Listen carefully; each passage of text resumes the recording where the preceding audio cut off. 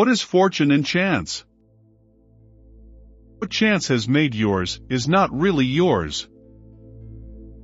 Fortune, for we think that we hold them in our grasp, but they hold us in theirs. The philosopher's seclusion. You bid me, you say, shun the throng, and withdraw from people, and be content with my own conscience? Where are the counsels of your school, which order a person to die in the midst of active work? As to the course which I seem to you to be urging on you now and then, my object in shutting myself up and locking the door is to be able to help a greater number.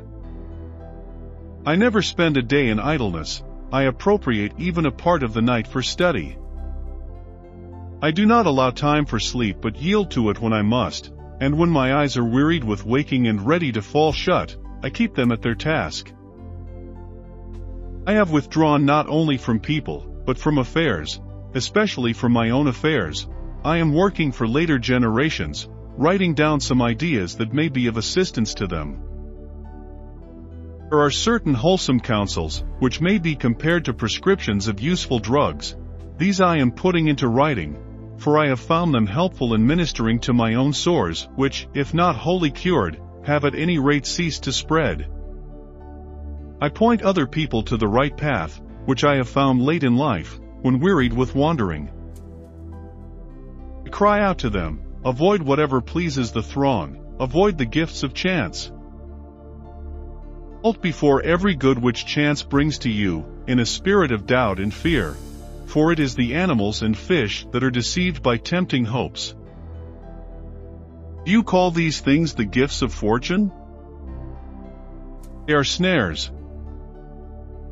Any one among you who wishes to live a life of safety will avoid, to the utmost of their power, these lime twigs of its favor, by which we mortals, most wretched in this respect also, are deceived.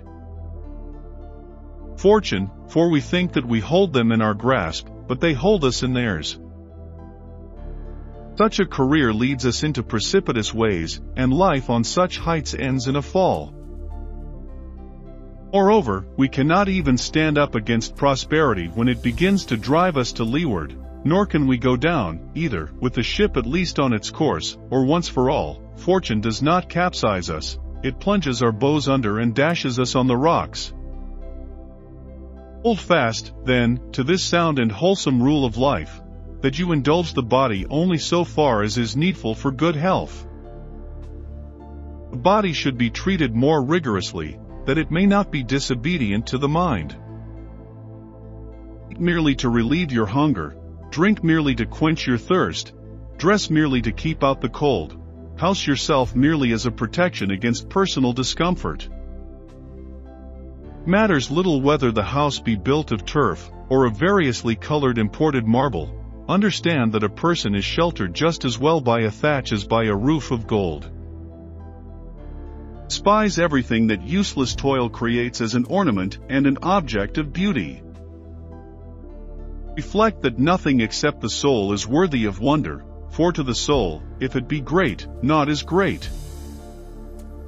When I commune in such terms with myself and with future generations, do you not think that I am doing more good than when I appear as counsel in court, or stamp my seal upon a will, or lend my assistance in the Senate, by word or action, to a candidate?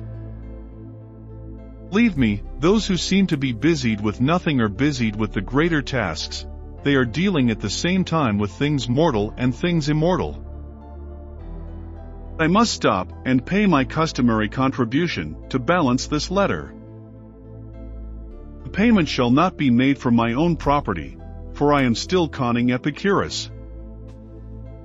I read today the following sentence: if you would enjoy real freedom, you must be the slave of philosophy. The person who submits and surrenders themselves to it is not kept waiting, one is emancipated on the spot. The very service of philosophy is freedom. I recall that you yourself expressed this idea much more happily and concisely. What chance has made yours is not really yours. Good that could be given can be removed. Farewell. Seneca, Stoic Taoist.